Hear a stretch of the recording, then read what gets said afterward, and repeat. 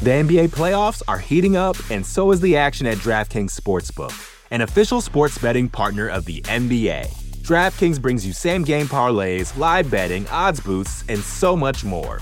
You can download the DraftKings Sportsbook app now and use code VOXMMA. That's code VOXMMA for new customers to get $150 in bonus bets when you bet just $5. Only on DraftKings. The crown is yours. Gambling problem? Call 1-800-GAMBLER. Or in West Virginia, visit 1-800-GAMBLER.net. In New York, call 877-8-HOPE-NY or text HOPE-NY 467-369. In Connecticut, help is available for problem gambling. Call 888-789-7777 or visit ccpg.org. Please play responsibly. On behalf of Boot Hill Casino and Resort in Kansas, 21 and over. Age varies by jurisdiction. Void in Ontario. Bonus bets expire 168 hours after issuance. See dkng.co/bball for eligibility and deposit restrictions, terms, and responsible gaming resources. You know how to book flights and hotels. All you're missing is a tool to help you plan that unbelievable travel experience. That's why you need Viator. Book guided tours, excursions, and more in one place. There are over 300,000 travel experiences to choose from, so you can find something for everyone. And Viator offers free cancellation and 24/7 customer support for worry-free travel. Download the Viator app now and use code Viator10 for 10% off your first booking in the app. Find travel experiences for you. Do more with Viator. You're listening to the Vox Media Podcast Network.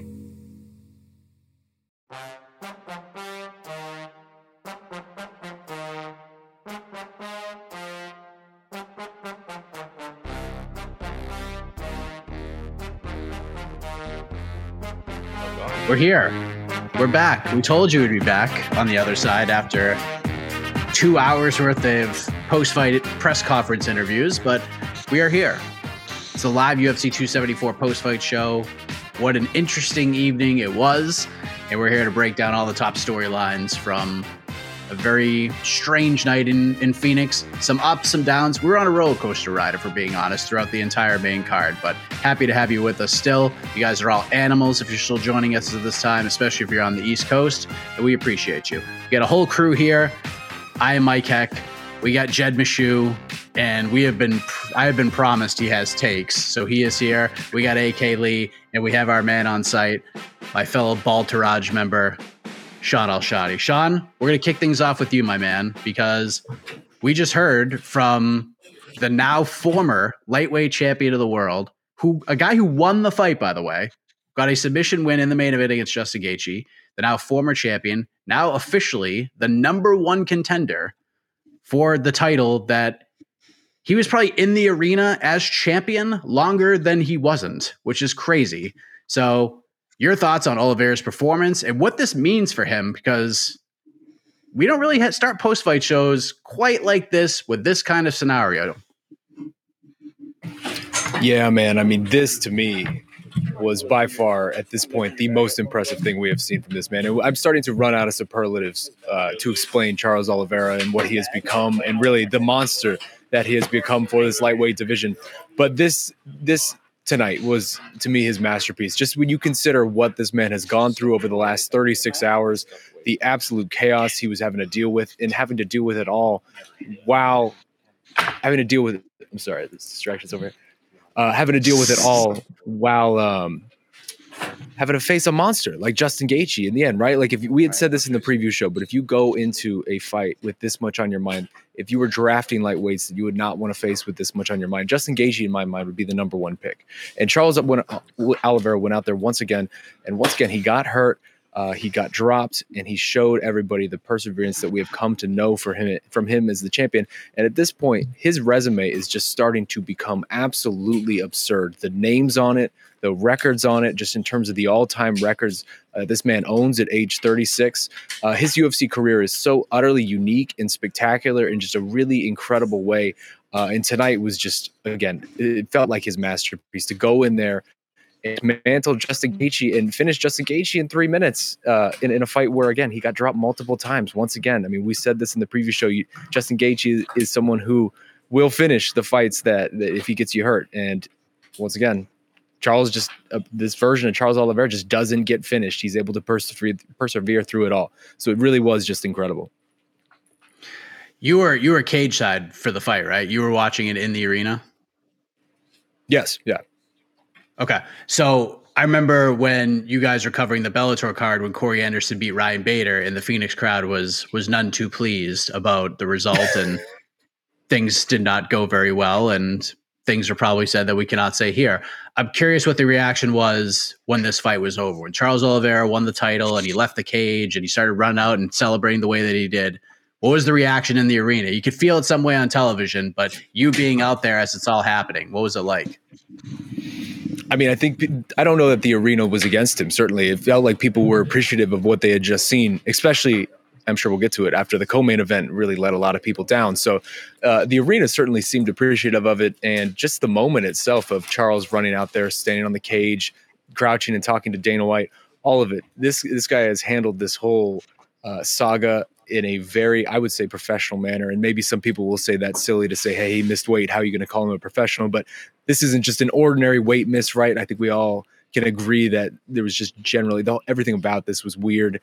Everything about what this guy was dealing with was unprecedented. And for him to, again, come in against one of the toughest opponents he could possibly face, given the circumstances, and just shine in a real, again, we've seen him over and over, prove the star that he is. There is a champion there is a lightweight champion of the world, and his name is Charles Oliveira. I totally butchered that. There's a lot going on. There's a lot going on around me. I feel like we're all going to be saying that about ourselves for the next couple of weeks, because that is like ingrained into my head right now. I know we don't have a lot of time with you, Shaheen. So what do we do with Charles Oliveira? He's obviously in this number one contender fight whenever it happens. So I'm curious, Charles Oliveira versus blank. Who do you think fills that blank at this point? Because you got options. You got Michael Chandler, who had a great performance. He's got an argument. You got Islam Makhachev. You got Beneil Dariush. I know the UFC wants to put those two guys together. Maybe they call an audible and take one of those guys. Maybe Conor comes back sooner than we think and he gets the shot. How do you think this plays out? How do I think it plays out, or how do I want it to play out? Because those to me are two different questions. How I would like it to play out would be Charles now fighting Islam Makhachev, because it feels like that would be the true test. I know we have Jed over here who thinks Islam's the best lightweight in the world. He said that for a long time. I'm sure there are other people who agree with him generally just within this sport. I mean, Islam is untouchable right now. It feels like he is that heir apparent to Khabib Nurmagomedov, and that would be, to me, the true test that would really push this over to the edge, because we saw it tonight. I mean, Charles Oliveira, I asked him point blank, do you think you're becoming one of the all-time great lightweights? And he said yes. And I think it's very fair of him to say yes. It's hard to argue against that fact at this point. And if he goes in there and beats someone like Islam, who, again, looks so unbeatable right now and it just has that somewhat of that aura around him, that to me would be incredibly, incredibly impressive and really push him into that next echelon when it comes to these all-time names when we're talking about lightweight. But to answer your actual question of what do I think will happen, I mean, I think there's a very decent chance that Conor McGregor comes in here and completely gets an undeserved title shot against this guy. We heard a lot from Conor McGregor tonight. He was very vocal about a lot of things tonight, and we know that the UFC can't wait to slot him into a big spot like this against a fight that might be somewhat winnable for him. Because again, I mean, Charles Oliveira gets hit a lot, and Conor McGregor can crack if nothing else. So there's a path to victory there for Conor, certainly. So I mean, that's probably what I would expect to happen, but I hope that Islam does get that chance. We'll come back to the main event with the rest of the squad in a moment. But Sean, if you could describe the co-main event between Carla Esparza and Rose Namajunas. Of course, Carla Esparza wins the title. She gets it back. Two-time champion. Weird fight. Scorecards are all over the place on Twitter. But if you could describe this fight in one word, how would you describe it? And then elaborate, of course. One word. Happened, because it happened. I mean, I watched it. Like, I didn't enjoy it, but I watched it. At some point, I was kind of watching the wave that was going around the Footprint Center, because there was a pretty lengthy wave that the crowd was doing to entertain themselves. There was definitely things the crowd was doing. What's that? How many rotations around the center did the wave go? Did you get like a full couple minutes. 3 or 4? Lasted, wow. Okay. It lasted a good couple minutes. It was several rotations.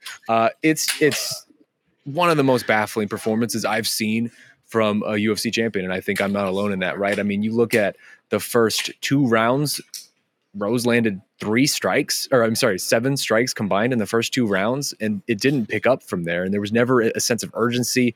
We weren't able to hear in the arena what was going on in the corner, and I would be really interested to know what was going on in the corner, because at a certain point you have to. I would imagine at a certain point you have to change what you're doing. What you're doing is not working, and you're letting Carla steal this title away from you with the barest of efforts, really. I mean, Carla didn't even throw a takedown out there until the very end of the second round, basically. The whole thing was so incredibly strange. There was just never a sense of urgency, a sense of the moment, a sense of what was going on, and especially from someone like Rose, who I think we really like. Her fight IQ and her fight awareness is just one of her best strengths in there. And it was just totally absent today. It was completely baffling. And I think, I spoke at length on the preview show about this is a very winnable fight for Carla. Like, a lot of people were sleeping on Carla coming into this fight. I didn't expect this. Like, this isn't how I expected Carla Esparza to be able to walk down her wedding with the belt in hand. All of it is just incredibly baffling, man. And it's going to be a weird stain on Rose Namajunas' legacy. And it's funny because she almost identified this week herself, right? She said something to the effect of, she went to the media day and spoke about legacy and wanting to be the GOAT and all of that. And then later on in the week, she sort of walked it back and saying, people who start talking about this, champions who start talking about this, that's when they slip up. And then it happened. But it's just, again, the way it happened is just so, so strange. And I don't know, man. It's just maybe the worst UFC title fight of all time, or at least in the modern era. I think there's a couple other options out there, right? Like, you could throw Izzy Romero out there. You could throw Tim Sylvia, Andre Arlovski trilogy fight out there. But at least like in either of those fights, there were instances where things happened and nothing really happened in this one, other than Carla had a pretty cool suplex for like a half of a second in round 4. But other than that, that was about it. And that didn't really lead anywhere. Like, Rose just popped back up. So all of it was just incredibly strange. Sean, would it surprise you to know that Rose's corner, in fact, did not spur urgency into her and was like, "You're doing great. You're winning"? No.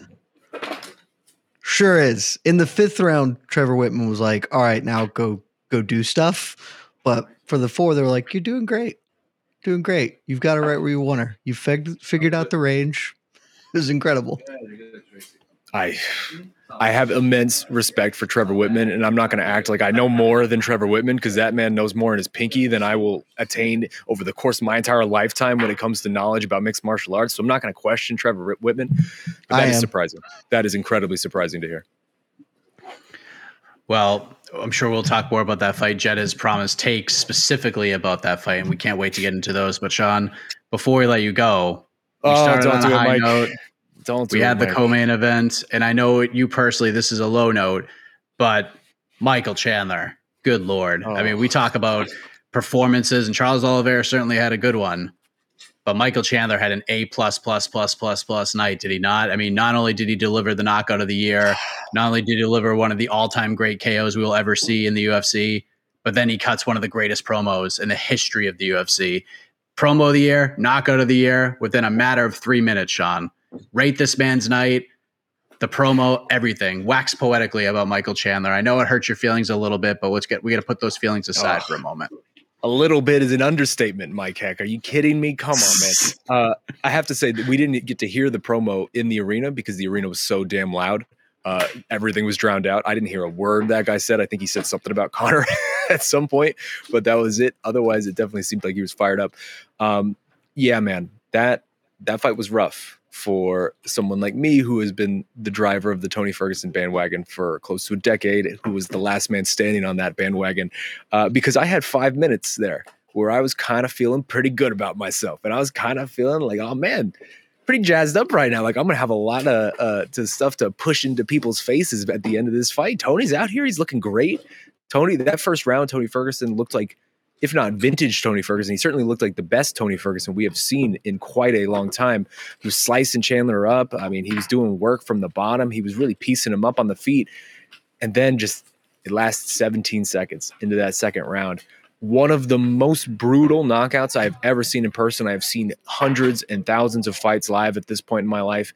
And that is one of the most, like the gnarliest, just most visceral moments I can remember of a knockout. And it was scary cage side because Tony Ferguson was down on the canvas for a long, long time. I don't know what they were showing on the broadcast, but Tony was down and not moving very much for quite a long time. And it took him a very long time to sort of get up, climb to his feet. And even when he was walking out, he did not look like he was still there. I mean, he walked past us on press row and he kind of stopped for a second after he passed me. And he looked up at the monitor to try to watch the knockout and kind of understand what happened. And he just did not look like Tony was there. It's rough. It's rough when it comes to Tony. I mean, this is a guy who's been in this lightweight division and been a factor in this lightweight division for a long time. And this kind of did feel like the death knell on that, right? Like it's hard to come back from a knockout like that. It's even harder to come back from a knockout like that after you've already taken so much damage and people were already questioning where you were in your career. So this does feel like the end for Tony Ferguson, at least when it comes to his career as a contender in this division. But for Michael Chandler, man, I mean, good God, like you said it, Mike, A+ performance. That man went out there and did everything he needed to do. And we're 4 fights into this UFC journey at this point. He might have the most exciting 4-fight run of any, UFC newcomer to come in here and just unload like that. Like it is just straight bangers every time we see Michael Chandler in the UFC. And he, again, has fashioned his whole idea of Michael Chandler, UFC fighter, as just, I'm your boss's favorite fighter. I'm your favorite fighter's favorite fighter. And it's working for him, man. He just had the fight of the year last year. He probably is going to get knockout of the year, or at least number 2, depending on whether you like this or Molly McCann's knockout better. So, man, I mean, Michael Chandler just came in here, did work, and he's leaving with a bunch of bonuses. He even got the crypto bonus or second place on it, and he's got options galore now in this 155-pound division. 100%. Before I let you go, I see cords wrapping everywhere. You're probably going to get the boot in a matter of moments. So biggest takeaway outside of the 3 fights is Shogun being booed. Do you want to cut a promo on people who are booing him? What else stood out to you? What's the thing outside of the 3 fights, what's the thing that sticks in your mind the most, that you'll remember the most about tonight? I'll tell you what, if I was at my house, I would cut a hell of a promo right now on the Phoenix people, but I can't really do that here. It wouldn't be a professional setting to do that. But my God, what are you doing, Phoenix? Come on, man. Shogun, who is a legend? What are you doing? This dude has given you so much entertainment and so much great stuff over the course of the last couple decades, and you're going to boo this man? I don't care if that's the most boring fight in the world. I don't care if he's out there doing a cosplay of Carla Esparza versus Rose Namajunas too. Like, you just cannot boo that man. I'm going to come up to the stands and fight each and every one of you if you let me know you were one of the people booing. That was ridiculous. You should all be ashamed of yourself. And if we lose to the Dallas Mavericks in this series, it's because of you guys. You guys did this. Wow. I love how Sean was like, I'm not going to cut a promo because that wouldn't be professional. And then cuts one hell of a promo. A tremendous Not just promo. Cuts a promo, one hell of a promo. Well, thank you. You're going to be like George Costanza now. You go out on a high note. Well done. I'm the old head, man. I'm the pride guy. Like, you can't be doing this, disrespecting Shogun. Respect the legends, man. Ridiculous. Get out of here with that. I mean, how can we top that? I don't think we can. Sean, tremendous work all week. Appreciate everything you did. Killed it. Jose. Happy to have you back on site. You and Jose, of course. Jose is the monster behind the scenes. Stockton and Malone. I dug it. You guys did a tremendous job. Thank you for your hard work. Get some rest, my man. You deserve it. I appreciate you guys. And now you're leaving me wondering who's the Stockton and the Malone in that conversation, but we can leave that for a different day. Would appreciate you fellas, and thank you once again for joining us. There he is, the legend himself, Shaheen Al-Shadi. Tremendous job out in Phoenix, Arizona. The NBA playoffs are heating up, and so is the action at DraftKings Sportsbook, an official sports betting partner of the NBA. DraftKings brings you same-game parlays, live betting, odds boosts, and so much more. Don't miss out as the NBA postseason winds down. And new customers to DraftKings can bet $5 to get $150 in bonus bets instantly. You can download the DraftKings Sportsbook app now and use code VOXMMA. That's code VOXMMA for new customers to get $150 in bonus bets when you bet just $5. Only on DraftKings. The crown is yours. Gambling problem? Call 1-800-GAMBLER. Or in West Virginia, visit 1-800-GAMBLER.net. In New York, call 877-8-HOPE-NY or text HOPE-NY 467-369. In Connecticut, help is available for problem gambling. Call 888-789-7777 or visit ccpg.org. Please play responsibly. On behalf of Boot Hill Casino and Resort in Kansas, 21 and over. Age varies by jurisdiction. Void in Ontario. Bonus bets expire 168 hours after issuance. See dkng.co/bball for eligibility and deposit restrictions, terms, and responsible gaming resources. All right. So, where do we begin, gentlemen? We got Jed, we got AK. Jed, let's begin with you. Charles Oliveira beat Justin Gaethje, submitted him in the first round. I don't think you're like utterly shocked, but it doesn't seem like you saw this outcome coming. What did you think?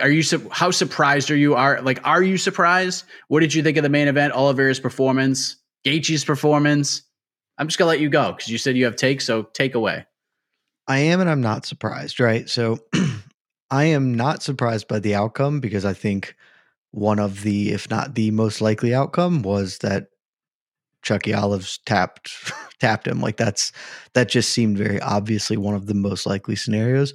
I am very surprised basically how easy he did it. And again, I could have been convinced that he could do it easily because if he just gets a body lock, trips Justin down, and then he hustles him on the floor, cool. But that is not at all what occurred here. What happened is the very first punch of the fight that he threw hurt Justin Gaethje. And from that moment on, Gaethje did not fight a composed Justin Gaethje fight that we have seen that kind of has led to this great run from him post the Eddie Alvarez Dustin Poirier. He got really wild. He was just chucking haze, just throwing mitts, seeing what would stick, and almost worked for him a couple of times. He dropped Oliveira twice, though I'll get to that more in a minute. It really was just that, they talked all about coming in. Oliveira talked all about, I'm not going to be the one to take a step back. And he's damn sure right. Justin Gaethje is the one who backed up the whole fight.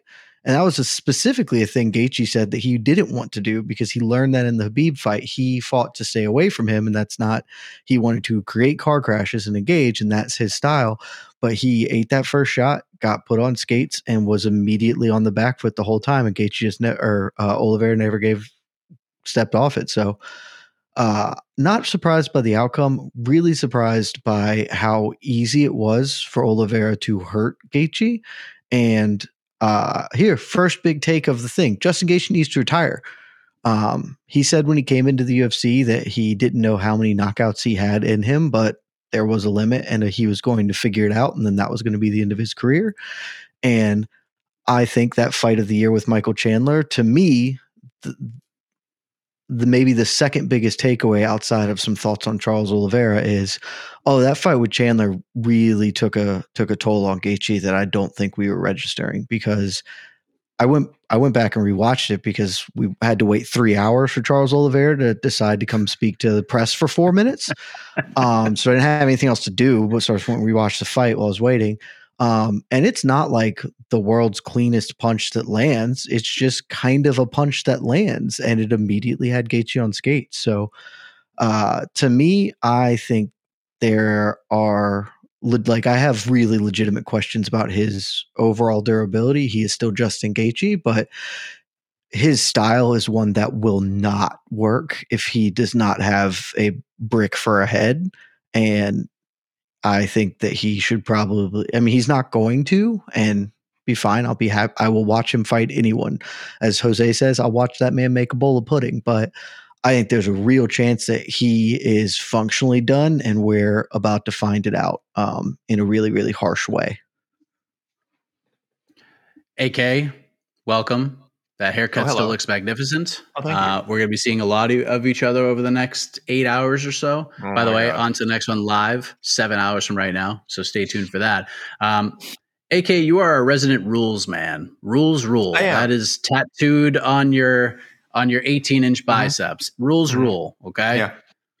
Charles Oliveira, not the champion anymore. Mm. He's the number one contender. Goes out there, finishes Justin Gaethje in the first round. Did it in convincing style. Your response to all of this, and him just not being the champion after all of this. Listen, as I told Jed earlier, of course, rules rule. But you know what else rules? Charles Oliveira friggin' rules. And I'm very strict on missing weight. I do really hate it when people miss weight. I'm iffy on the whole scale controversy. Like, I do feel like it's based on, the sort of testimonials we've heard and some people doing some sort of independent research and other sources. It does sound like there was a miscommunication, some kind of screw up with the scale at the, the hotel and all that. But when, like, if that's the case and only 2 people miss, and then I know a lot of people were saying, so and so many people, there was like a 0.5 difference. I don't think that's that abnormal. I don't know why that kept getting brought up as a talking point. If you go to other fight nights, a lot of people come in 0.5 over, and it doesn't seem to be an issue. So I'm not saying that I don't believe that there was a problem with the scales, because something was up. But I don't know if that's why Charles Oliveira missed. He used a lot of time. Like, it's very weird to me that he missed by 0.5 the first time. That's fine. And then an hour later, there's just no way to cut that extra half pound. And what was he doing with that whole, like, my point is the weight miss is not excusable. Sorry, too long. I was rambling there. The weight miss is not excusable. There has to be. But it is. No, I mean, but it's not. But why? I'm saying it is because you're about to make the case for exactly why you. Oh, no, not at all. I'm saying I don't care about belts. Here's the other more important thing. Belts are props, guys. Belts are props. We all know this. Belts are props. It's now he has to play by the same rules as everybody else. I'm sure by the time he got into the cage with Justin Gaethje, if he was bigger at all, it was probably only by a pound or 2. Like, I bet their size is very, very, very similar. I don't know for sure, but you can eyeball it. You can just figure out the fact they normally weigh in around a similar weight. So in that sense, it's a fair fight, right? But I get it. We have weigh-ins for a reason. If you start making an exception for half a pound, then why not make an exception for a whole pound or a pound and a half, right? So you have to draw the line. There's a reason the line is where it is. But again, I just don't care. I almost wish, this is one instance where I wish Dana White had like abused his power and just been like, the belt's still on the line. Who cares? Charles is going to pay Justin 30% of his purse, and the belt's still on the line, because this is a silly situation where we vacated the title when we clearly know Charles Oliveira is the best lightweight in the world. By any other name, but he just doesn't have a UFC belt around his waist now. Dana White even said at the post-fight press conference, "I'm probably still going to give him pay-per-view points." He's like, I don't know that for sure, but he's like, someone asked all the pay-per-view points, and like, yeah, he's still going to get them. So literally, the belt meant nothing in this situation. It's cool to have.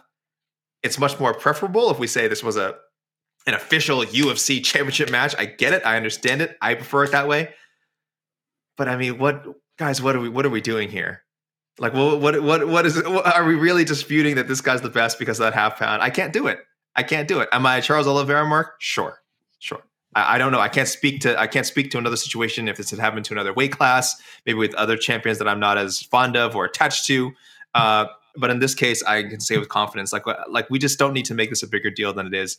Belts are props, guys. The UFC can make up any rules for them that they want. This is one situation where they should have just looked the other way and said, yeah, until we figure out what the hell is going on with the scale controversy, we're just going to give him the benefit of the doubt and say, whether he missed or not, he's still the champ. The title's on the line. I'm going to put the belt around his waist at the end of the night. Who cares? Well, now that leaves a question. And AK, you and I are going to talk about this in a matter of hours. But let me ask you, Jed. We have Charles Oliveira, not the champion. In his next fight, he will have the chance to win that title back if he makes weight and does everything he is supposed to do and follows the rules that rule. It would be hilarious if he was. But anyways, whether it be hilarious or not, whether he makes weight or not, it's besides the point. He's going to have to be scheduled to fight another person for this vacant title. So who's it going to be? Because he's got options. How are you doing this? Okay. Before I get that, I do want to say 2 very quick things. First, I disagree with AK. I think this is actually the perfect, exact, correct outcome because I also do not care at all about the missing of weight, but I think that you 100% cannot set the precedent of, well, champions can miss weight and that's fine. I think that's a horrible precedent to set for them to be like, we're just giving the belt anyway. It's cool. No champion ever has to make weight again. We'll just take 30% of their purse and they cannot do it. I holistically won't care about that because, again, I don't really care about weight classes, but or belts. I would imagine you don't care about belts either. Who cares? What does the belt mean in this situation? Nothing. I mean, it's cool. It's a cool thing to have, but sure. I think if you're creating worlds, you just need to live in like where these rules exist. You kind of have to do it, and this is a fine outcome. Like, I think it is the correct one for what's happened because I now stand very firmly in the camp that Oliveira simply could not make the weight because 28 other fighters did. He had an extra hour and shedded 0 weight, so he just couldn't do it. And that's okay. Sometimes it happens. Second, I think the thing we're not talking about, and I don't know why, because it is easily the biggest outside of like the top 3 fights. I think the biggest storyline is that Charles Oliveira has gamed the system. He has figured out the Rubik's Cube. He has the Rosetta Stone. Because if you are a champion in the UFC, like say Francis Ngannou, and you're at your last fight, you know what you can do to get out of that champion's clause? You can intentionally blow weight and you lose the belt. And then you can still go fight and win. And you're just the number 1 contender, but there's no longer a champion's clause in effect for you. So you can go do whatever the hell you want to do. And we're not talking about how Charles Oliveira has changed the UFC game. So everyone just give the man credit because in the future, it's very important. There's a flaw in this logic, and that's that. Hold on. Well, let's not. Okay. Well, yeah. All right. Let's don't applaud. Don't applaud. There's a flaw in this logic. If that were the case, and as Dana White and everyone else knew that's what was up, they would just say, "Oh no, the belt's on the line. You're still the champion." It's a prop. They can do whatever they want. Okay. Again, you're acting like they have to acknowledge precedent. They don't care. They're going to do whatever's best for the company. I mean, sure, but then you've still lost nothing. You have not cut weight for actual almost no disadvantage other than a slight fine. I think it's a great thing. Anyway, we spent too much time on the weight thing, which we talked about beforehand, and I just don't care about. If I'm in charge, Islam Makhachev gets a title shot because I think he's actually the best lightweight in the world. I will pick him to beat Charles Oliveira when they fight, and that fight's awesome. So that's what I would do. But Conor McGregor is going to get it, and that's also fine. Like, get Chucky Olives that payday, man. There you go. And we'll see what happens to Justin Gaethje. Again, we will talk about matchmaking in a little while on to the next one. Let us move on. Let us move on to the co-main event. Jed's got takes about this one too. Carla Esparza defeats Rose Namajunas in one of the strangest title fights you'll ever see. Scorecards are literally everywhere, and nobody's really wrong, and no one can really be upset about being wrong. It's just one of those weird fights where even the judges are like, we can't screw this up at all. Like, no one's going to call my name out when the scorecards are read. No one's going to blast me on Twitter and call me out because the fight was awful. It was a awful fight. Both fighters basically admitted it was an awful fight. So I'm not saying anything that's going to hurt anybody's feelings or that they haven't said themselves. Carla wins. She's the champion. She gets to go get married next week with the title. She's got like no marks on her face. This is the best case scenario for her. But Jed, your reaction to the fight, the judging, Esparza getting the title, all of it. I couldn't care less about the judging. I do. It's weird that someone gave Carla 4 rounds, but also who cares? Like, it's the worst fight I've seen in probably 10 years. And that's not being hyperbolic. I cannot think of a fight that was less interesting to watch than that one. And if you can think of one, I'll be happy to try and remember if that was worse. But the two that like I've seen immediately thrown out, Izzy and Yoel, I was oddly into that fight, even though I recognize it's like objectively not that entertaining, but it also had moments that were fun. And Ngannou Lewis, which was also just a horror show, don't get me wrong, but it was only 3 rounds, and there was at least the idea that at some point someone might die, whereas it was just like, oh no, they're not going to come near each other for the next 25 minutes. Almost immediately, it was like, yeah, they're just not trying to fight each other. This is a dance. Cool. So that fight was terrible. Good for, Carla Esparza that it worked out for her. It's one of those things where it was a good strategy because the result was good, but I'm not confident that was a great strategy for what to do, simply because doing anything else could have made it a little clearer for her. But again, you can't knock what happened. She got the result she wanted, and the fight was so bad that she's not going to have to fight Rose again. They're just not going to book that again, because you can't. Like, that is anathema to the eyeballs. So now she'll get to fight Marina Rodriguez, who she has a win over or whatever. So it's great for Esparza. All my takes are about Rose and the cornering, and Rose's like very weird post-fight interview where she said like stuff that's objectively wrong, and also just like got mad that she won the fight. But like, how can you be mad that you won that fight? Because nobody won that fight, and it wasn't even really a fight. It's just like her whole post-fight was really, really weird, because it is like the most salty we've ever seen her. And it was an odd look to be salty about something that was entirely within your control. It was pretty evident after the second round that she could come and engage Carla, and maybe she'd have given up some more takedowns, but Carla had so little success with the wrestling in those spots that really Rose should have immediately taken that as confidence to be like, cool, I'm just going to come blow the doors off you now. And instead she just was like, nah, I'm going to keep not going near you. And so I said this, the official MMA fighting scorecard is that this was a draw, and I stand by it, by the way we score fights or whatever. But if you had to pick someone who won that fight, I would say Carla won it, because Carla at least kind of looked like she wanted to be involved in a fight at points, whereas Rose really just looked like she didn't want to lose. And she has such an interesting career that I'm going to spend a lot of time trying to delve into, because it's really, really weird. Yeah, I think that's the journey of Rose Namajunas will be a really interesting tale. Like a 30 for 30 on Rose will be really fascinating when her career comes to an end.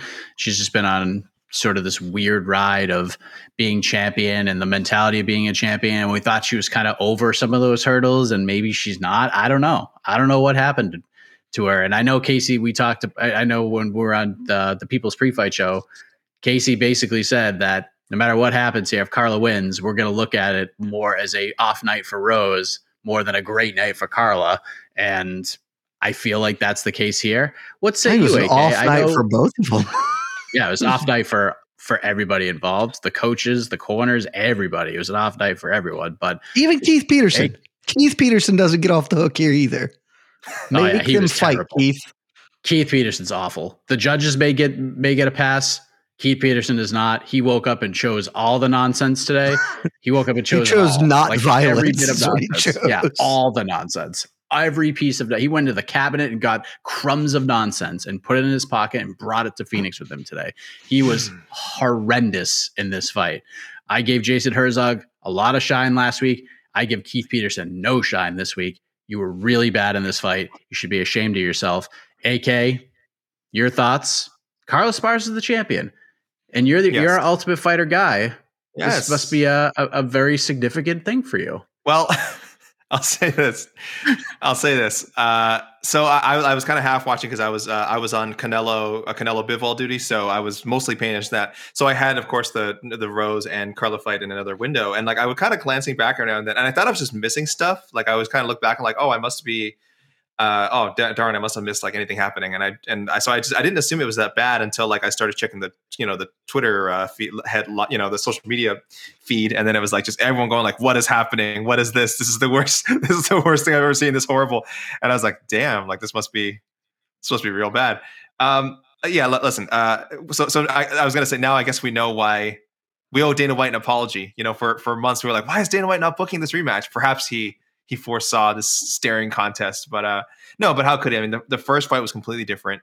When they fought, what is it, seven some years ago, something like that. Carlo was actually obviously much more advanced at that point, both in skill set and even physically, even maturity wise. Rose was still in her early 20s when that fight happened, so it was like a younger woman facing like this fully grown prime adult who had way more experience, had fought better competition. So I mean, Carlo dominated the first fight. I have to believe that affects a fighter, that has some effect on Rose's game plan. There is that mental hurdle you have to get over. Some people would see that challenge and again approach it a different way, approach it more aggressively. Others would be like, man, I remember what happened the first time. I got taken down, I got dominated. Whatever happens, I can't have that happen again. And then in your mind, it's like you're just going, and then your coaches, and then you add in the coaches saying, oh, you're doing great. You're winning the fight. You're up 3-0 or whatever. And then up until the end when they kind of told her to finally, put the pedal to the metal. So this was a mental thing. I mean, this is clearly a mental thing. I guess on both their parts, like we said, it's not like Carla Esparza was bum rushing her and it wasn't like a Nate Quarry, Caleb Starnes thing. Both women, it takes two to tango. It takes two to have a bad fight. Both women, it wasn't their best night. Carla Esparza obviously can look back on it a little more fondly. And I think we should be really happy for her because she did fight her way back the hard way. I think anyone who saw her, remember, she had no title defenses. Her first title defense was against Joanna Jacek. I think anyone who saw that fight would have said, well, that's the last time we're seeing Carla Esparza fight for the title again. Like, she was just so outclassed in that fight. And then there's sort of mixed results. She's got some weird losses in there. I think like a loss like Ronda Marcos is in there. A close win over Marina Rodriguez. So it wasn't like this, she rocketed back to another title opportunity, but she certainly grinded. Came off that big win against Yan Xiaonan. Huge statement win. The kind of win that Marina Rodriguez needs, to be honest with you, if she's going to get that title shot. And for her to be a two-time champion and the longest gap ever between title reigns for separate title reigns for a UFC champion is pretty crazy. 7 years, something like that. I don't think anyone's even close. So it's a great story. It's unfortunate it happened, that it will forever be tied to this atrocious fight. Hey, atrocious aside, Carla Esparza doesn't care what I say, you say, Jed says, or anybody else says. She can wipe her tears with that gold title belt and a wedding veil. But she's taking down the aisle. She's getting married. And she's getting married. Everything's coming up Millhouse for Carla Esparza. It's great. Well said. Let's move on. Again, matchmaking later on. I'm just plugging away at Otno here. Michael Chandler, Jed Bishu, your favorite fighter of all time, Michael Chandler. I know you were looking forward to this fight. You have immense respect and admiration for both of these guys heading in, Michael Chandler and Tony Ferguson. You have sang their praises on BTL since I started with MMA fighting, and I know you are so much looking forward to this matchup in the featured spot. And we were waiting to see what kind of Tony Ferguson we were going to get. Were we at least going to get a competitive Tony Ferguson? Because this is a guy who hasn't not just lost these last three fights, he hasn't won a round in these three fights. He has just been run over. And then Tony Ferguson comes out and he drops Michael Chandler. And he gets on him, and then Chandler gets him down. Once he gets back to his feet, gets a takedown. He's trying to land ground and pound. Tony's on his back, slicing him with elbows. And we're all thinking to ourselves, Tony's up around here. All three judges scored the first round for Tony Ferguson. And then the second round starts, and Michael Chandler's foot goes flying into the jaw of Tony Ferguson, and he is out like a light. This was unbelievable. Michael Chandler gets a massive victory. His 2-fight losing streak is over. His streak of exciting fights continue on inside the octagon. Are you backing away from the Chandler take it all, or what do you think here? Are we moving forward with this? Are you and Chandler going to break bread someday after this performance? So, first things first. This was what I thought Tony was going to look like. I thought that he was going to come out and do a lot better than people expected. And I think if this was 4 years ago, Tony probably wins that fight because once he hurts Chandler, he goes about finishing him in a much more effective way than he did. Second, I'm going to do something I've never done before, and that's back off a take. Because Michael Chandler does not suck. it would be folly to continue to espouse that, when I will say that our great colleague, the legend Shaheen Al-Shadi, who erroneously claimed that Michael Chandler may have the greatest entry to the UFC, first 4 fights. That's a wrong take, and I want to be super clear that that's a wrong take. But he maybe have the second, because look, again, Michael Chandler doesn't suck. He doesn't suck. I'm no longer saying Michael Chandler sucks, but give due respect to the man who got killed in the main event. Justin Gaethje came into the UFC, and his first 4 fights were Michael Johnson, Eddie Alvarez, Dustin Poirier, and James Vick. In case you forgot, the Eddie Alvarez and Dustin Poirier fights were the 2 fights of the year, and the Michael Johnson fight was the second best fight of 2017, behind the Eddie Alvarez fight, and the James Vick was one of the best KOs of that year. So that's the top. That's the best entry. But Chandler's got number 2, and because of that, he officially doesn't suck anymore. I don't know when he stopped sucking. Sometime between getting his doors blown off by a bantamweight and Patricio Pitbull and coming to the UFC, somewhere in there. I don't know. It's hard to pinpoint exactly, but I have been wrong certainly for at least the last fight and a half about him sucking, because he does not suck. Wow. I mean, I've been humbled by the sheer brutality that man has brought in his UFC tenure. AK, let me ask you a simple question here. I'm gonna paint a picture, because we just watched Molly McCann land a spinning elbow from hell at UFC London, and the crowd erupted, and we were all saying, this is going to be the knockout of the year. This is it. Nothing's going to top this. Here we are, less than 2 months later, and Michael Chandler said, hold my beer, Molly. I'm going to throw this kick to the face of Tony Ferguson. Is this the knockout of the year? Is Molly in second place now? Well, it should be, because I think if we take into account quality of competition, Luana Carolina, great fighter. I think Tony Ferguson is someone, even during his, in this slump, I think is someone we would rank a bit higher than Luana Carolina. We'd rate him higher. So by that, and also the benefit of what happened in the first round, it was kind of a comeback, right? I mean, Ferguson was, had people banging Chandler up in that first round, right? So the comeback element adds to it. It's just a kind of a better story overall. And again, Tony Ferguson, Luana Carolina, we're going to remember that Tony Ferguson, that part of the equation matters. I would be surprised if most of you asked them about the Molly McCann KO, if they could immediately remember who it was she KO'd. I'll be honest, I just looked it up. But Tony Ferguson, sadly, gosh, we're going to remember. And the picture, once again, the front kick duck face that happened to Frankie Edgar against Chito Vera. Yes, I acknowledge its existence. So that's my one thing against it, though, Mike, is we got to ban these, right? I think we have to ban front kicks to the face. This is listen. These front kicks were meant to, you kick the body, you create some space, you back the other person up, you're kind of sending a message. It's a range finder. When did we start kicking people in the face like that? This is horrible. Why are we doing this? So we're clear, you want us to have more OSP, less Michael Chandler in our lives. Yeah, more. Yeah. Thank you. More OSP, less Michael Chandler, less Chito Vera, certainly less Anderson Silva, Lyoto Machida. We got to ban the front kick to the face. Have you seen what it's doing to people's heads? It's changing their head shape. Even if it's changing their head shape for literally like a flash of a second, like a quarter of a second. I'm not a doctor, but I think you are not supposed to have your head shape forcibly changed ever. I don't think it's good for your brain. I don't think it's good for any part of your body.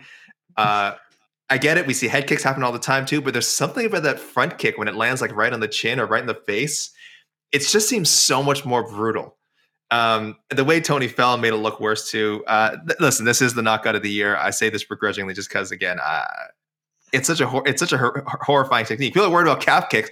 They're like, oh, they should ban the calf kick. Let's get rid of these.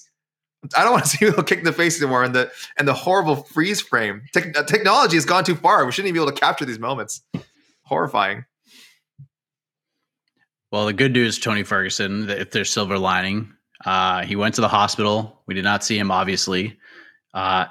speak to the media at all. CT scans negative, released from the hospital. So I guess if we're going to find a silver lining in all of this, he's okay. So that's good. And he also won his first round in 3 years. That's not a true, lot, but silver linings are thin on the ground for T-Ferg these days. That's right. Michael Chandler has some options here. I loved the promo after. He planted a lot of seeds even throughout the week. Wait, you didn't like the promo, Jen? Not a fan? I thought it was fine, but also he should have just done the Conor McGregor thing. Like, he's not getting a title fight. So that is just him yelling kind of wastefully. Like, he'd just be all in on the Conor thing because that's the fight that they should make, frankly. I don't think, like I said, I don't think it is. I think Conor is going to get a lightweight title shot, but he has a much better shot of that than getting a rematch against Charles Oliveira or Justin Gaethje had Gaethje won that fight. So, I mean, otherwise, A+. People love yelling. Big fans of yelling, and he yelled so very hard. So, yeah. Last thing on this. I'm going to save this. AK, I'm going to save this question for you for tomorrow or for later on this morning. What's next for Tony Ferguson, Jed? Besides time off, obviously. And wow, what has happened? I got very small. Jed is out. Yeah, you're a Twitter. You can still see me. Now he's a Twitter profile. Hey, oh my God, Jed, are you okay? Oh gosh. Wow, amazing. You became an actual Twitter, like living, breathing Twitter profile for a second. What was that like? I just got Mike TV'd. I was it was very different. Wow. Well done. So to go back, you said you felt Justin Gaethje should retire. You felt he should retire. Tony Ferguson needs to leave. He needs to be done now. Because coming into this fight, the thing that I was saying is, you know, for all his foibles and problems in the last few fights, Tony Ferguson has not actually been like getting rocked all that much. Like, he went 5 rounds with Gaethje and it was just a totality of the damage that finally got him out in the 5th. But, you know, it's not like he was getting blown up. But he just got blown up in what probably will be the KO of the year, though I still think I give it to Molly McCann, but I'm starting to rethink that maybe I'm just wrong on that position as well. But, you know, he got blown up and was, if they had shown the whole time he was on the floor, I'm sure that would have been one of the scariest KOs we've ever seen, because he was down for like 3 minutes based on my quick math from when they were like, oh, he finally got up now. Good. So yeah, he wasn't getting back to a title anyway, but he's really not now. He's 38, just got his doors blown up. Just hang it up, man. He's unhappy with the UFC, so go do other things. Preferably those things that will not jeopardize your mental and physical health moving forward. Rest of the main card, Ovin St. Preux and Shogun Hua. Robbery.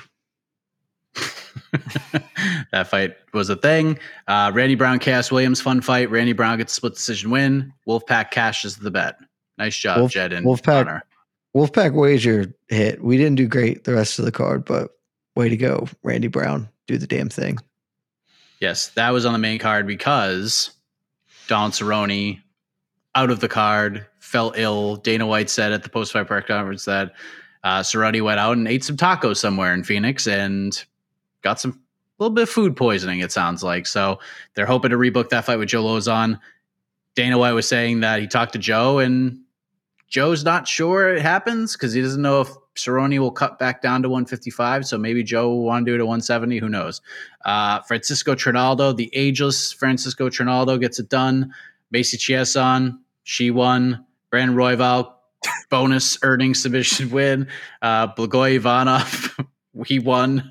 Andre Fiallo, credible knockout. Tracy Cortez, good win. No offense, Tracy Cortez. This is a Melissa Gatto giving a fight away kind of a performance. Tracy, tough as hell. Great job. Good defensive stuff because Melissa was trying for things, but I felt like this is a fight that Melissa could have won pretty clearly, and good on Tracy Cortez taking advantage of that.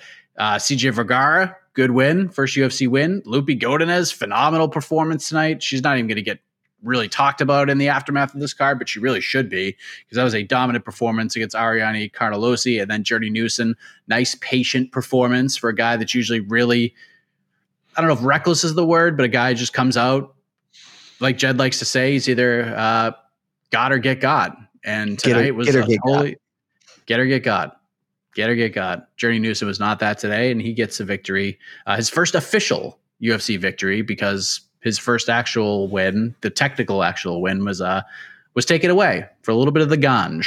So this hopefully is, if all the tests are passed, this will go down as the first official UFC win for Journey Newsom. So there you go. Let's go to the peeps. Can I just say I'm heartened by some of the comments. Agreeing. Some people, I see some people saying ban uppercuts and knees. I'm in full agreement with that. Very, very dangerous techniques. Someone said that overhand rights. Tell you see those overhand rights sometimes. They're thrown with real malice. I don't like that. Someone said boxing, just ban punching. Again, I was covering the boxing today, and that was something that crossed my mind. I was like, this is really cool. Like a little too much punching. On this note, AK, I do have a question for you, because going back to an earlier conversation, rules rule, but Charles Oliveira rules more.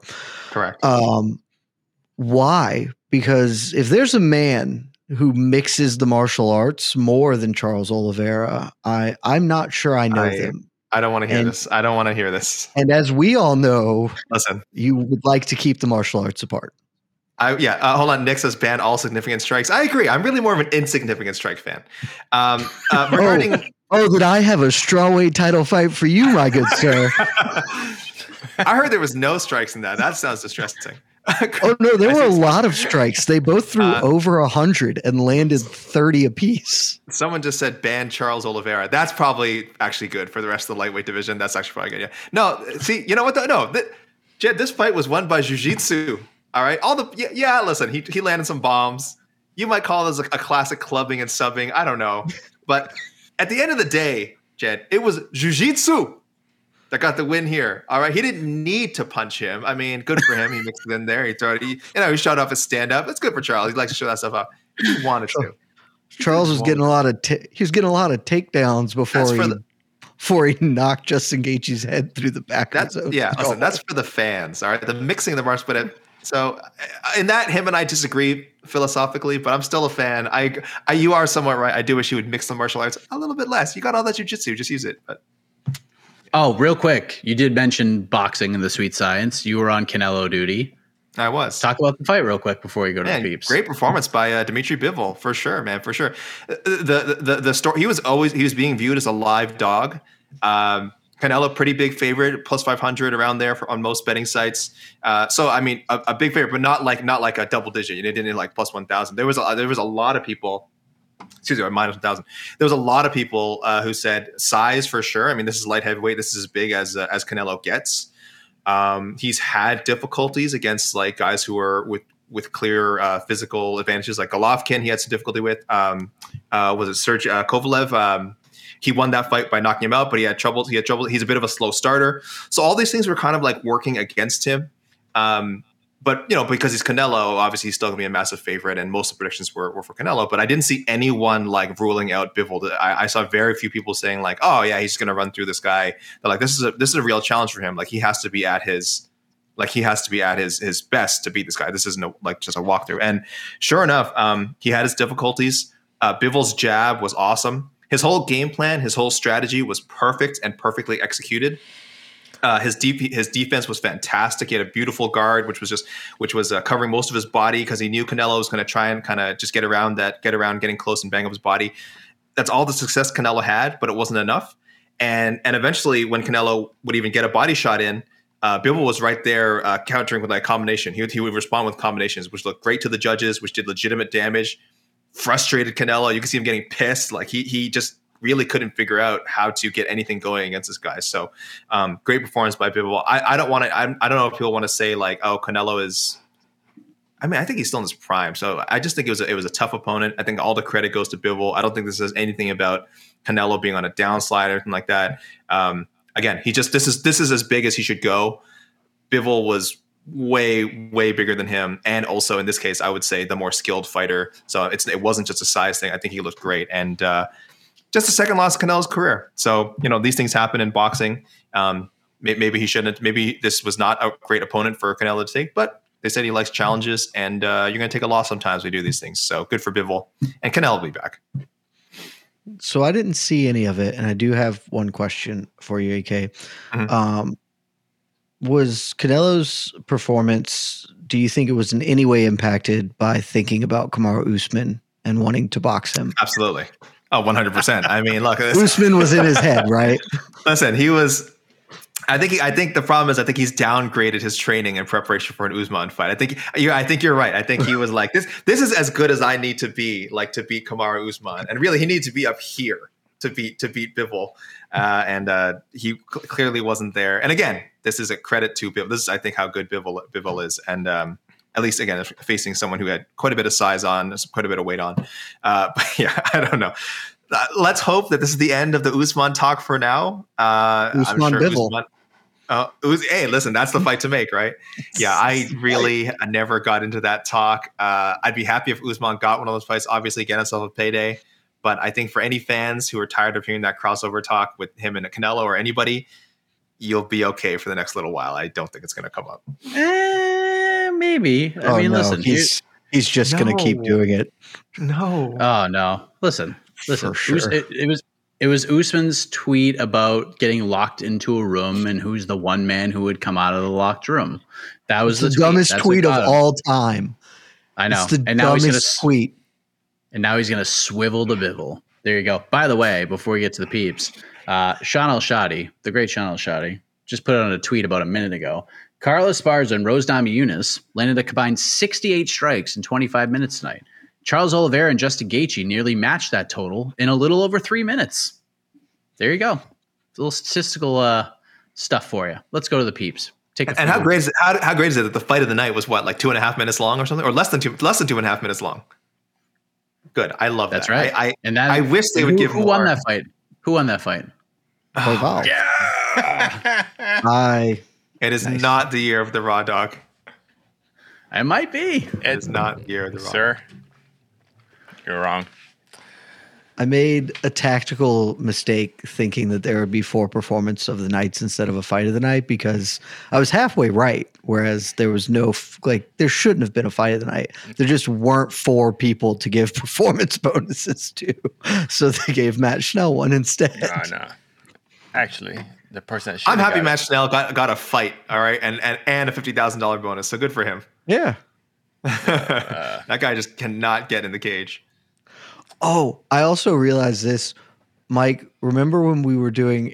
Actually, maybe you weren't there. AK, I think it was a ranking show when we did over under champions new champions. Was it a ranking show or maybe it was just something else we were doing? I don't remember. It was part of the ranking show. Yeah. Was it? I picked over the 2.5, and that's probably wrong, but it actually might push because Oliveira is not the lightweight champion, and Esparza won. That's only one though. It's 1.5-ish because there's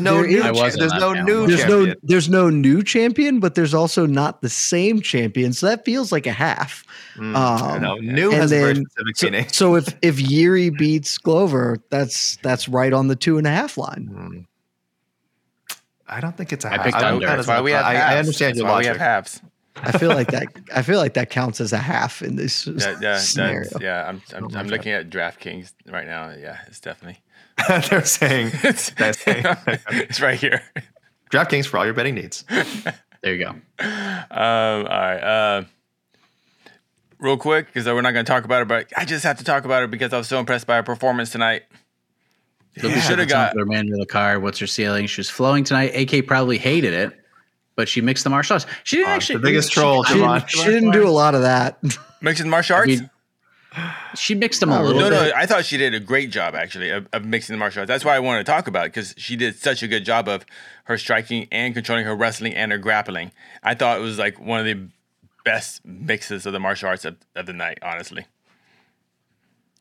Of the night, sure. But she really struck for she rocked Carnelossi or whatever in the second round for sure. But other than that, she just tackled her and hustled her on the floor.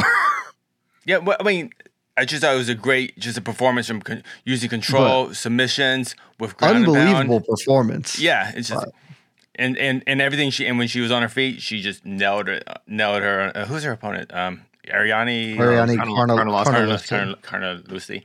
Yeah, just I thought she deserved a performance bonus.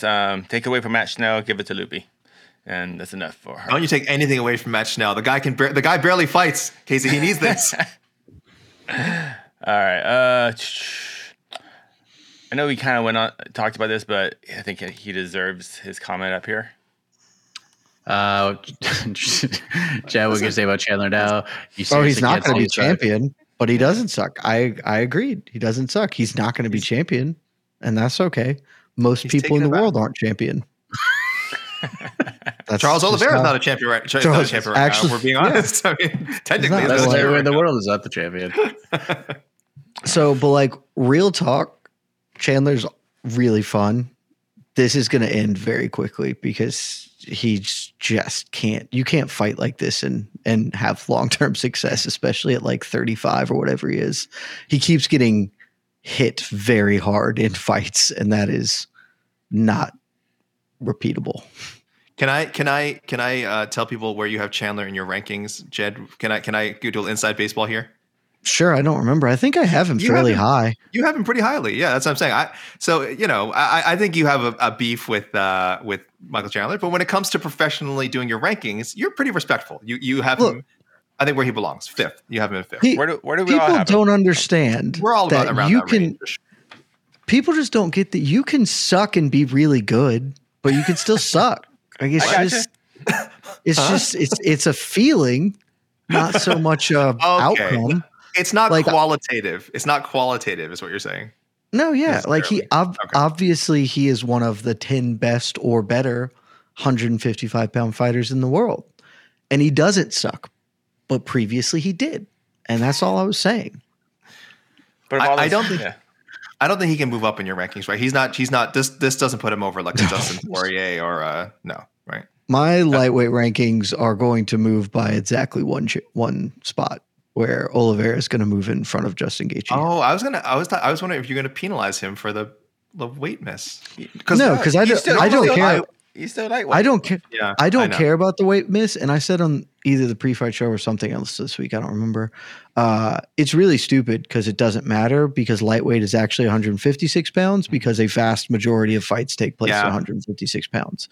So I'm not penalizing for this at all. I truly do not care about this weight miss. Why do they do the it's very dumb. No pound There's allowance not a good per, because it just sounds better. It just we like to say the pound allowance. Yeah, why do they not do the pound allowance for the championship fights? Like why? Because then it's actually supposed to be at the weight at the limit of the division. The 1 pound allowance, as far as I am aware, is just a holdover from like wrestling where they do that. Yes, but it's also the 1 pound allowance is also dumb. Yeah, no, but the 1 pound allowance is also is actually exactly for situations like this where there might be issues with the scale. That's actually, but there were not issues with the scale. First of all, but if there were, well, exactly. As far as we don't know, but let's say there were. I'm not playing into that narrative. Okay, but I'm saying, and let's say there is a situation where that happened. That's actually what the 1 pound allowance is for. So it's really silly not to have it for title fights. Like it just doesn't make sense. I get it. It just sounds neater. We'd like to say 155 on the dot. Like that's true champions can make sure to hit that really hit that mark. But it's like, why? I would disagree and say that it's actually very silly that we allow it ever. But sure. Like I just don't care because I wouldn't care if he missed by 5 pounds. Like he's a lightweight. It's fine. And I feel like if Charles Oliveira had anybody else donning the scale, this wouldn't even be a conversation right now and he'd still be the champion because there are fighters for sure. And I've talked to people who've literally told me that they've seen championship fighters not be at championship weight. And then the scale guy is just like, all right, cool. You're close enough. Guy, we're criticizing the Arizona Commission for doing their job. I'm not doing that at all. No. But the other because fighters are used. A lot of people are. Fighters are used to commission guys. Just I just got to get if you're 155 and a half, you're just like, all right, cool, 155, let's go. The Fight Island guy was just like, step on the scale, right? Like when Habib stepped on the scale, Fight Island. Habib's just literally put 2 feet on the scale and he slammed it home saying 155. We knew he wasn't 155. It's official. He was. Play the music. And this is exactly why in boxing, the other corners are always there. And for some reason, MMA, they don't do that. So, can I just call out Cam in the comments? It says, that's a bad take. It's a 155-pound belt, not 156 belt. So you're okay with someone weighing in at 156 for all their fights up until the championship fight. Let's say they go like a 10-fight win streak, all at 156, and then they have to drop down to 155 for that one fight. Like it's so dumb. Stupid. But that's just what they do it do. one way or do it. Yeah. It's just stupid. I mean, if you're going to do that, just do it every time. Yeah, exactly. It should be the same. Either no allowance or the allowance for title fights too. It's just stupid. And use a goddamn digital scale. It's not the 1930s. No, that's worse because you can't fudge it. Oh yeah, you're right. No, our boy Mark Raimondi, we're always like beam scale because you can lie. The beam scale lies. I feel like AK is just abandoning all of his core principles. Rules no longer rule. Yeah, what's going on? Martial arts can be mixed. It's anarchy out here. I respect the beam scale. If the beam scale says the guy made weight, he made weight. That's anarchy. The rule. I respect it. I do want to get this. Go ahead, Jed. I just want to get this off my chest. I really don't like how Charles Oliveira has handled all of this. Basically, I love the lightweight division has a champion and his name is Charles. Like, I think that's a great line, but his absolute disdain for any responsibility for this is just annoying the hell out of me. Like, nah, wait at the hotel was good. I made weight on Thursday. Cool. You don't have to make weight Thursday. So you didn't do the right thing. How are you UFC champion? It was not a good weekend for people who are ostensibly supposed to be the best in their divisions. Rose Namajunas vehemently yelled that oh, I stuffed all her takedowns. I don't get credit for my great defense. Actually, no, Rose, you do not. That is in the rules that's not scoring criteria. You're a champion and should know that. What are we doing? And it's just everything else about Chucky Olives was great. Undeniable performance. But it is really rubbing me the wrong way that he's just like, you guys are assholes for questioning me. I made weight Thursday. and I made weight but didn't. And then I just didn't feel like losing the half pound. Like, the truth feels really obvious to me. You just couldn't. You had nothing left to give. And just say that. Just say it. And then say what we're saying, that a half pound doesn't make a difference. Let's be honest. He would have a much, much stronger case if he had not missed weight 3 times as a featherweight. I get it, different weight class. But I always tell people, weight class is one thing, but I also feel it's a mentality thing, right? So he has missed weight many, many times before at a different weight class. This was the first time he ever missed at 155. So let's be clear. But he had missed many, many times at 145. The fact that he took almost the entire 2 hours, he did show up right at if you were on weight, why were you not one of the first people to show up? And I was on weight Thursday.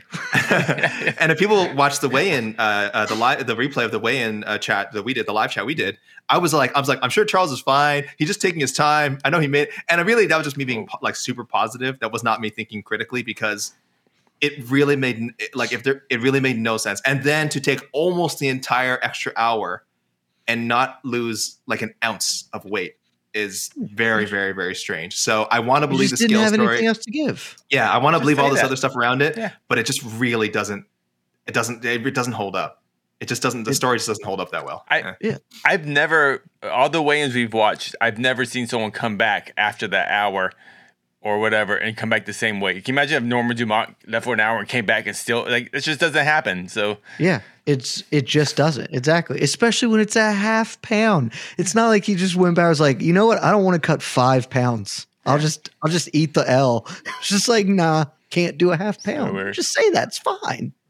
Last thing on this. Yes. Just for pride purposes. Go for it. If Charles Oliveira made weight on Thursday, was my pick that he would be the first one to weigh in correct?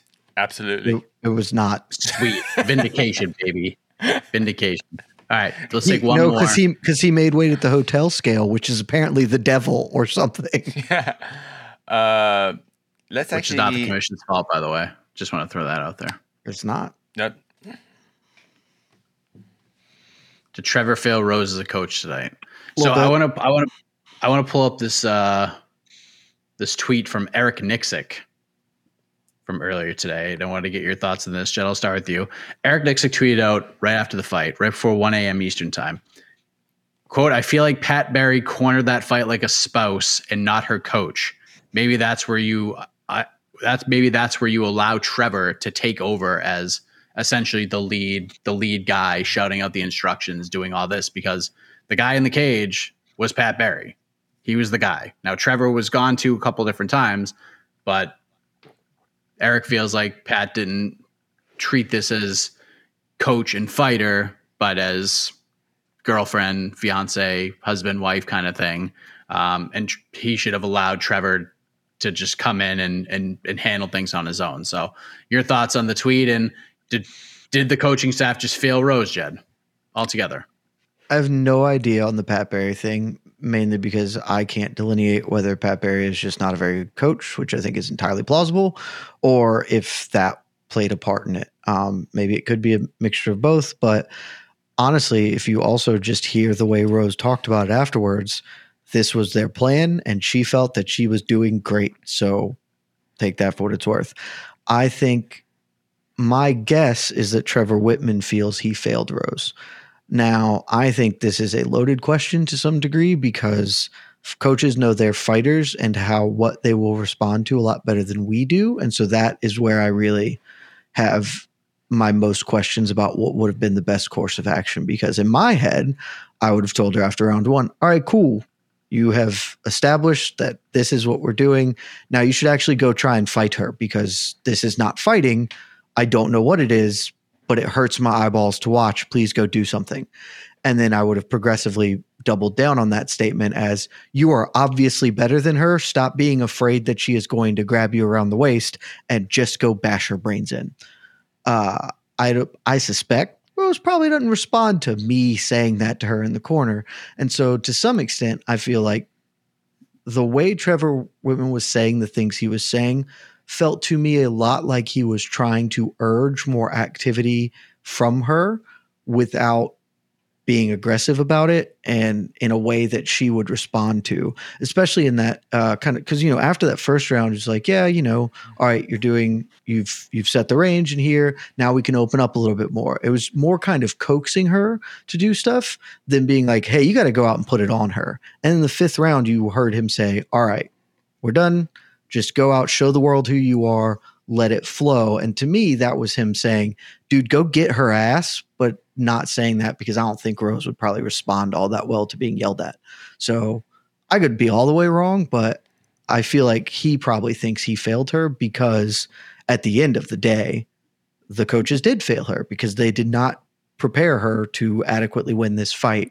And she failed herself in that same regard, but I don't know how much it actually is they failed it, so much as that's just kind of the dynamics for their relationship and how it had to work out. Can I ask you this, Jed? If they fought again, would you pick Carla to win this time? Nope. I mean, she might, because maybe the same thing would happen, but it was very evident to me after the second round that if Rose ever decided to start fighting, she was going to walk all over Carla. And that's like, and things can change. Carla could adjust a strategy or whatever, but it was just really obvious to me, at least watching, that the times Carla was getting the engagement she wanted, she wasn't accomplishing anything with them. And so that should make Rose be like, oh, cool. I don't have to worry about you taking me down because I can mostly stop it just in its tracks, and I can create the scramble and get back to space and just start teeing off on you. Maybe that changes, but I could not pick against the talent of Rose in a rematch, though. I won't bet on Rose Namajunas as a champion ever again, because she fights way worse when she is a champion than when she's competing for a belt. I think that is unquestioned at this point. You know what's really sad? Of the four people involved in the championship fight on Saturday, the one who had by far the most impressive performance is the one who's not going home with a belt. I mean, there's three people not going home with a belt, but one of them should be and is not. He should not be, but yeah. Oh, stop it. rules have to mean something. Well, no, man, you're right. And I don't care because the thing's a fucking prop anyway. So yeah, exactly. He's going home with something more important. He is going to be the number one lightweight in the only rankings that matter. I mean, sure, he's got a few $100,000 less in his bank account, or maybe $1 million less. Who knows? But but he is number one ranked. So yeah, good for him. It didn't mean that much to him because he made weight Thursday and didn't feel like doing it again. So someday he'll be number one. We're still back on Charles missing weight. He will not be because Islam is going to kill him. He's going to beat Islam. And that's going to bring Habib out of retirement, and then he's going to beat Habib. I called this like a year ago. I'm standing by it. The gears are in motion. That would be incredible. Let me tell you why it won't happen for a number of reasons, but specifically, hot take alert, Charles Oliveira is a much more dangerous striker than he is grappler. And I did not think about this at all coming into the fight, but he has a very stupid cheat code that when Justin Gaethje hit him, he just fell over. And I was like, all right, come on in. This is like Verdum used to do it. When Verdum, like, obviously. So it'd be Fedor. Yeah, I was just saying. Sorry. No, but even after the Fedor thing, because the Fedor thing built this like, all right, you just can't get in his guard. He would just kind of be like, yeah, come on down. And no one would ever do it. So he could do whatever the hell he wanted to on the feet. Man. And as soon as you got touched, you just fall over. And even though he's actually not like – Charles Oliveira's been submitted a lot. Paul Felder got in his guard and just elbowed his freaking head in. Like, it's maybe not the best idea to grapple with him, but he is a much more dangerous grappler when he has hurt you on the feet or is in top position than you being in dominant position and bashing his brains in.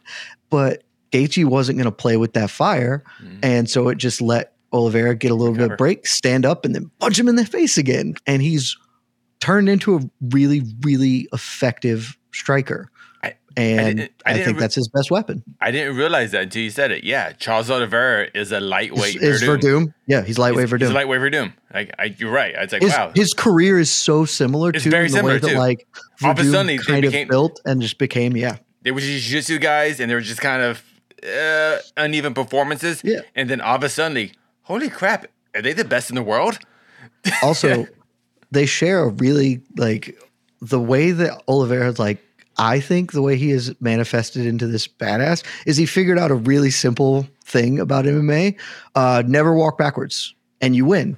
Nobody can fight moving backwards in the sport, and he just doesn't walk backwards. And so he eats a bunch of shots, but like Gaethje immediately walked backwards and the fight was over. And that's just been how he's fought. And Verdum used to do the same damn thing. He would run across the cage and throw a freaking side jump kick or whatever. Yeah. And Stipe finally kind of broke that code when – because Stipe figured out Stipe can, even though he sucks.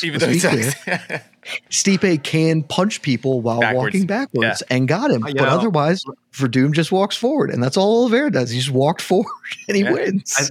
I think to sum all that up, it feels like you're saying he's really good at mixing the martial arts, and now I feel attacked. So, Mike, can we get out of here? Mike, I feel attacked now. Hit the music. Yeah. Hit the music. I think that was a lot of words to say that he mixes the martial. He's gotten really good at mixing the martial arts, and that just offends me. What I'm saying is that Islam Makhachev has zero fear of Charles Oliveira off his back, which is the exact correct way to fight him. Should be. He really shouldn't. And he might knock him out on the feet because Chucky gets hit a lot, and then Islam will just follow him down and bash his brains in. I can't wait for this fight to happen. But real quick on this question before I hit the music, the answer is yes. Trevor did fail Rose because as the coach, you tell your fighter, you are losing rounds. I don't know how these rounds are scored, but I cannot guarantee you're winning them. And the fact that they did not tell Rose, you are losing this fight. You have to knock this woman out. That is a failure on the great coach, Trevor Whitman. That's all.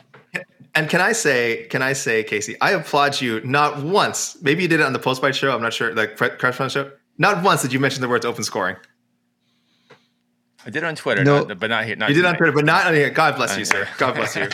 I appreciate that. We're gonna say, Jen? We're really not going to talk about Shogun Rua getting robbed. Oh, dude, was that the saddest moment when he thought he won? MMA fighting officially had him winning. Dude, did you actually see like when they announced the winner? Yeah. Shogun thought it was him, and he raised his hand. He was like, "Oh, it was."